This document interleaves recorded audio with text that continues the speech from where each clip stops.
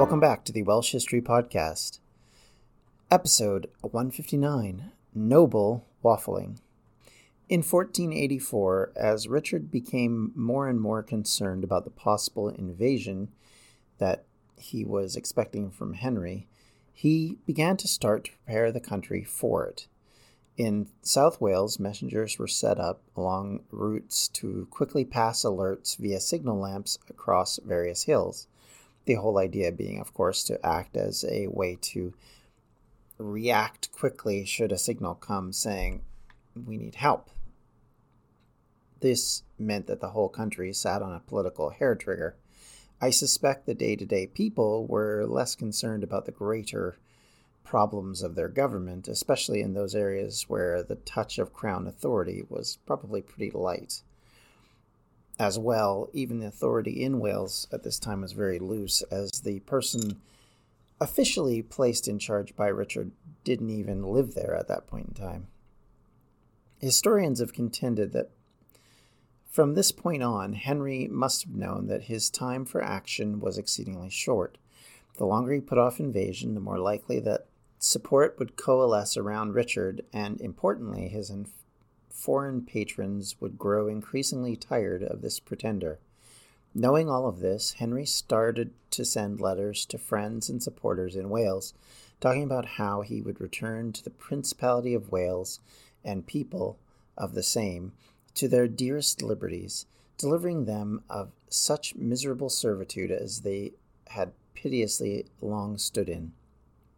That is a pretty open appeal for support, in a way that may have hit at the heart of the problems in Wales. Bards and poets returned to lauding the return of this bull of Anglesey during the spring and summer of 1485. Poet Lewis Glyn Clothy asked Jasper how long he planned to take to return in one poem, seemingly showing a sign of the desperation being expressed by these bards.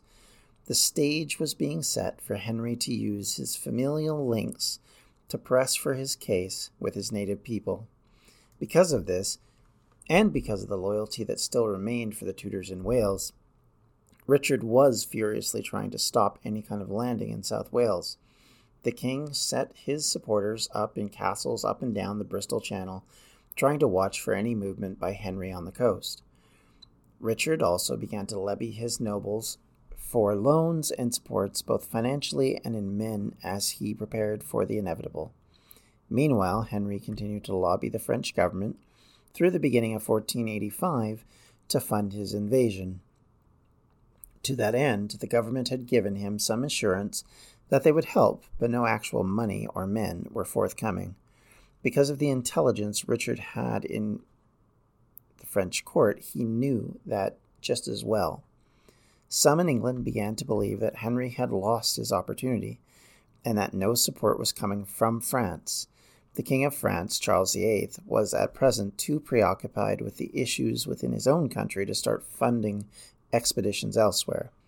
Because of this, and the general animosity to Richard, appeals for money from the crown mostly fell on deaf ears.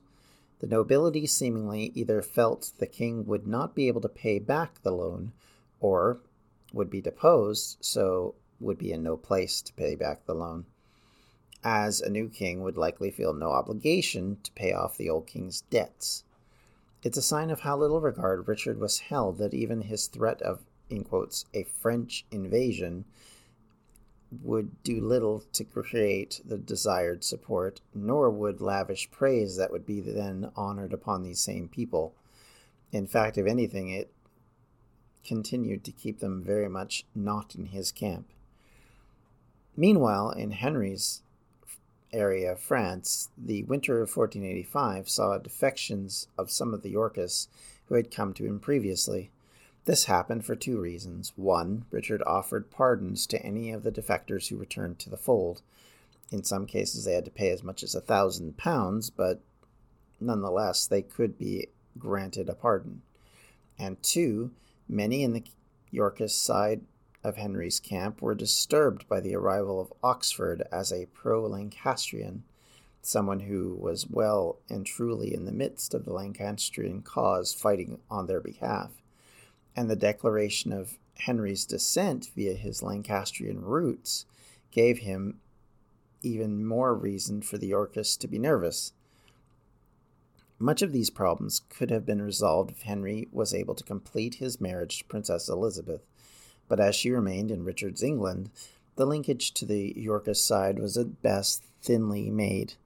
Without his queen, Henry was a Lancastrian with no vital link to his Yorkist allies. For many, just being the enemy of my enemy was not enough, especially when that enemy was now trying to woo you back to his side, a side you fought for decades in some cases. The seriousness of these defections reached their height when the Marquis of Dorset, Thomas Grey, son of Elizabeth Woodville, sought to escape back to England to seek a pardon from Richard. Hearing of his flight, Henry's men were able to find him before he left France and, in quotes, convince him to return. Let's be honest, they probably forcibly convinced him. As spring returned to Britain, it was obvious that the nobility on both sides of the conflict were not in a good, trustworthy place. In the midst of all of this, Queen Anne died. On March 16th, after a lengthy battle with an illness, she passed away on a day of an eclipse. This was seen, as it had been from time immemorial, as an omen, and on this occasion a very bad one for the crown. Shortly after, and shortly before, unspoken rumors began to fly that Richard was now looking to take his niece, Princess Elizabeth, as his queen. While it would obviously deprive Henry of his Yorkist marriage, it would obviously be seen by some as completely wrong and immoral. Certainly the Tudor side pushed this observation, and there were some question among academics about whether Elizabeth herself was in favor of being Richard's queen. Some evidence points to her reaction being positive to the idea, but all of it being circumstantial, we have no real knowledge. What we do know is it was not just after-the-fact propaganda that this was being bandied about, as Richard had to openly declare that he would not marry Elizabeth. Instead, attempts were made to have Richard marry one of the lines of Lancastrians that were floating around in Europe, which would then help heal the old wound while cutting out the lesser line of Tudors from their links to the throne. First, he offered to marry a Portuguese princess, and then a Spanish one, both of whom were descended from John of Gaunt, the originator of the Lancastrian line. Richard would go as far as to try to marry Princess Elizabeth off to one of these Portuguese princes, and this would also doubly damn Henry, as he would be unable to either marry into the Yorkist cause nor claim that he was the head of the Lancastrian side. Of course, this idea would never reach fruition, as other events passed these negotiations by, but it was obvious Richard hoped to circumvent any attempt by Henry or his supporters to create his Tudor Rose, as it would of course be called later. Henry himself was concerned about what all this meant. His chroniclers said that he felt it in his stomach, as the unease of what was going on played on him.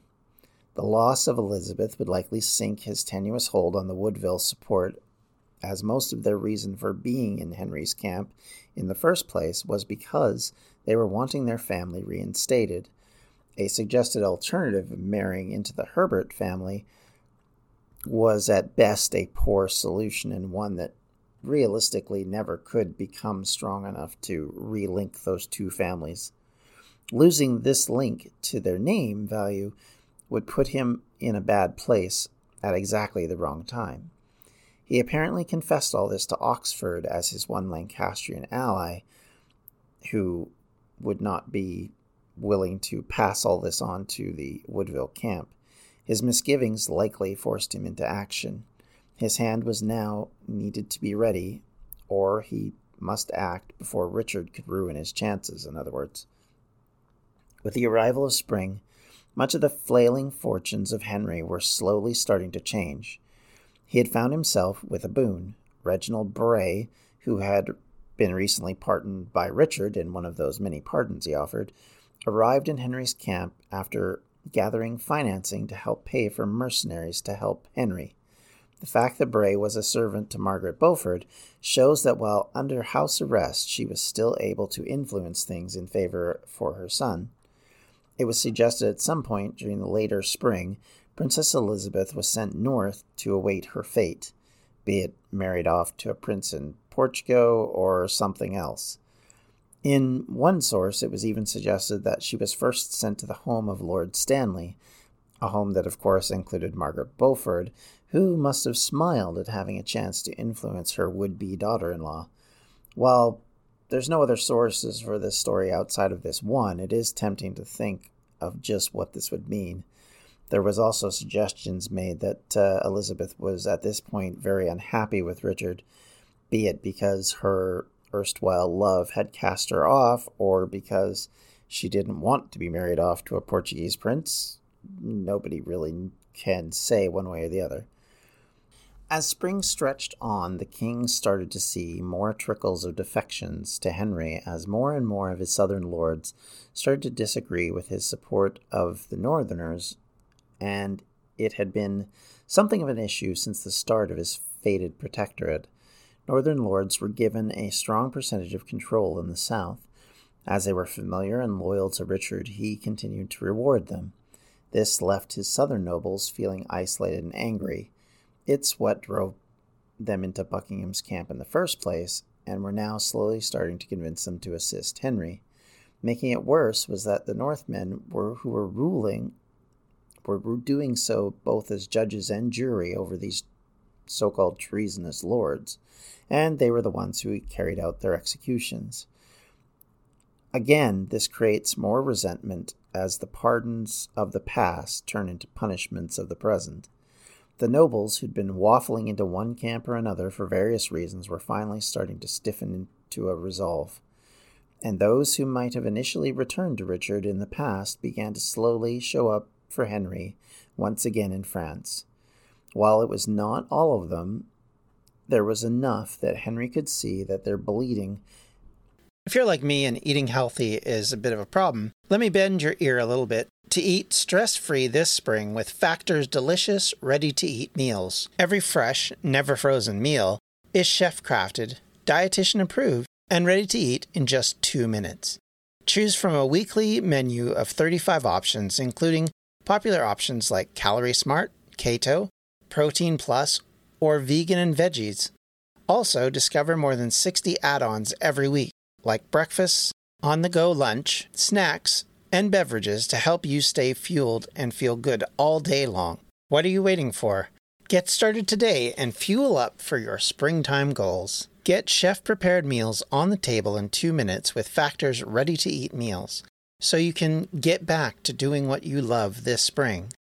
Also, if you're looking for gourmet meals, try meals that feature premium ingredients like filet mignon, shrimp, truffle butter, broccolini, and asparagus. We're celebrating Earth Day all month long. Look out for the Earth Month Eats badge on the menu for our lowest carbon footprint meals.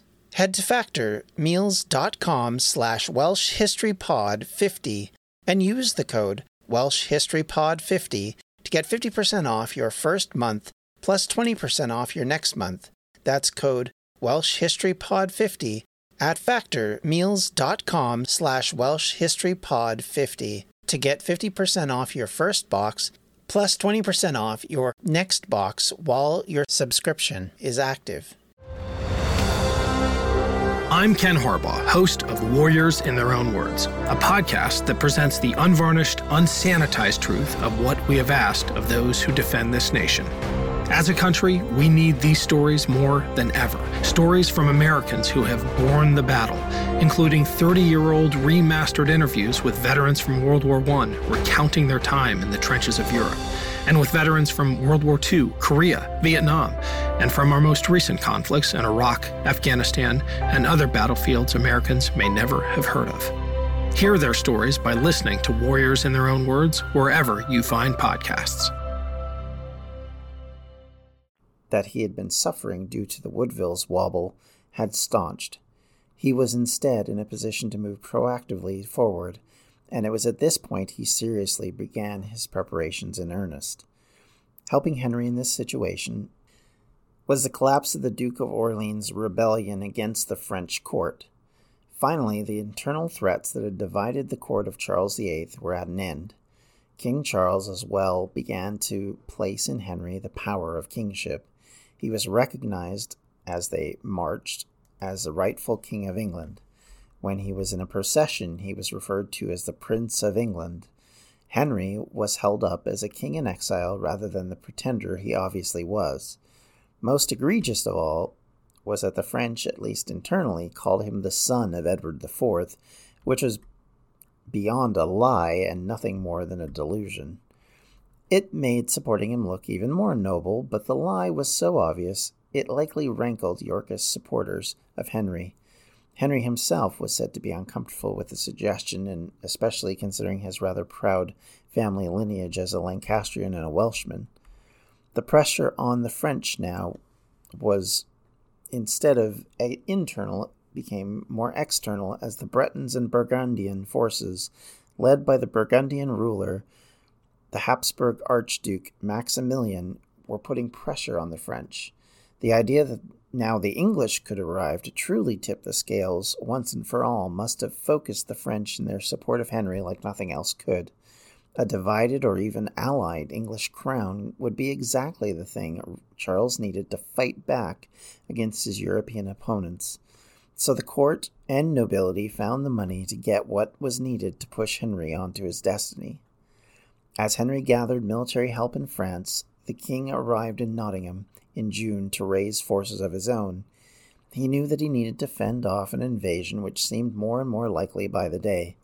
The return to the Nottingham castle at the centre of England meant that Richard was now at the hub of his kingdom. In Nottingham, on June 21st, Richard reissued his call to the people of England to continue to refute Henry and his traitors. The call was similar to what had been sent a year previous when Henry was in no real position to invade.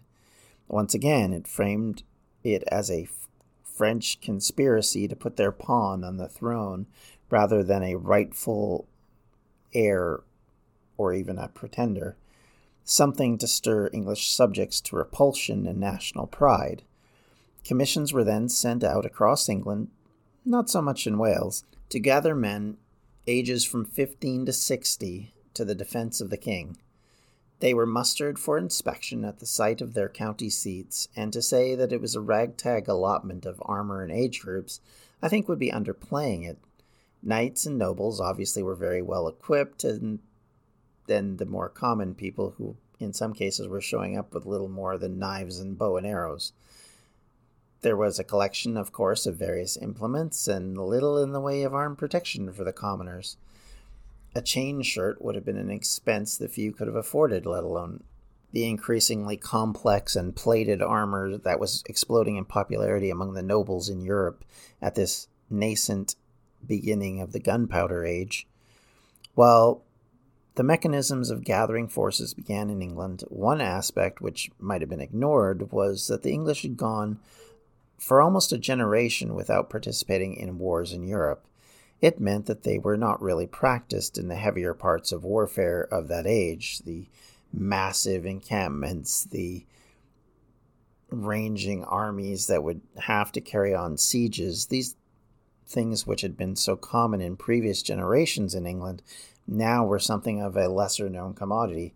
Keep in mind that most of the battles in the War of the Roses were fought in open warfare. They were rarely pitched battles of days on end or the massive sieges that we had going on during even the 100 Years' War. Most of this is something that none of them were familiar with and none of them had ever dealt with before.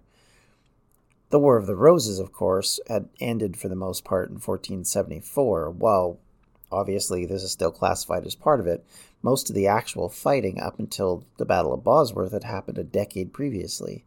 And so very few of the common people would have even been involved or even really have any experience fighting. So if they didn't have it, how many nobles would? In fact, there was comments and discussion points about this amongst the English themselves, as the king had to call out a few of his own people for basically ignoring the practices that they were supposed to be doing in training to go play dice or to play cards or to go shoot and hunt deer in the forest, all these things that were of no use to the king in the defense of his realm. And of course, fewer still even understood how to fight a professional army with professional training and experience. Henry, on the other hand, with French money, of course, had been collecting both from them and from those loyal to him. They were able to purchase mercenaries who, of course, had long experience built up in wars that had been raging throughout Europe over these years. These professionals, of course, were driven by money, to be sure, but they had something that their English counterparts did not: long experience, well-drilled training, and an understanding of the warfare of their time period. Henry Tudor, as he finalized his final preparations for invasion, did so knowing that he had 4,000 experienced and well-paid men who would be the vanguard for his assault on Richard, and the value to him of this cannot be overestimated. The advantage it would give him in the fighting to come would also be something to behold.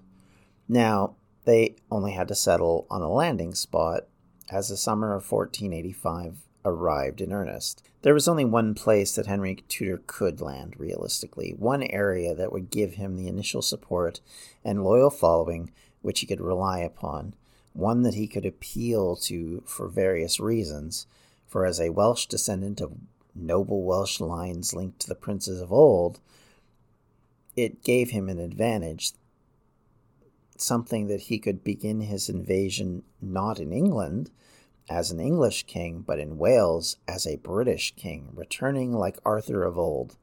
Make no mistake, the Tudors knew the value of propaganda, and what better way to win loyalists than to return a Lancastrian Welshman to his native land in preparation for taking down a, in quotes, Saxon king. How could the Welsh resist that call? And with that, I'd like to thank you for listening. If you have any questions, comments, or concerns, you can always reach me at the welshhistorypodcast@gmail.com. You can reach out to me on Twitter at welshhistorypod or on Facebook at facebook.com/welshhistorypodcast. And if you'd like to support the podcast in any way, you can do so via our Patreon at patreon.com/welshhistory. Thank you, everybody, for listening. I hope you're having a great start to your year. And no matter when or where you're listening, I hope you have a great day. Thanks. Take care. Bye. This has been a Distractions Media production. For more info, you can check out everything we do at distractionsmedia.com. I'm Ken Harbaugh, host of Burn the Boats from Evergreen Podcasts. I interview political leaders and influencers, folks like award-winning journalist Soledad O'Brien and conservative columnist Bill Kristol, about the choices they confront when failure is not an option. I won't agree with everyone I talk to, but I respect anyone who believes in something enough to risk everything for it. Because history belongs to those willing to burn the boats. Episodes are out every other week wherever you get your podcasts.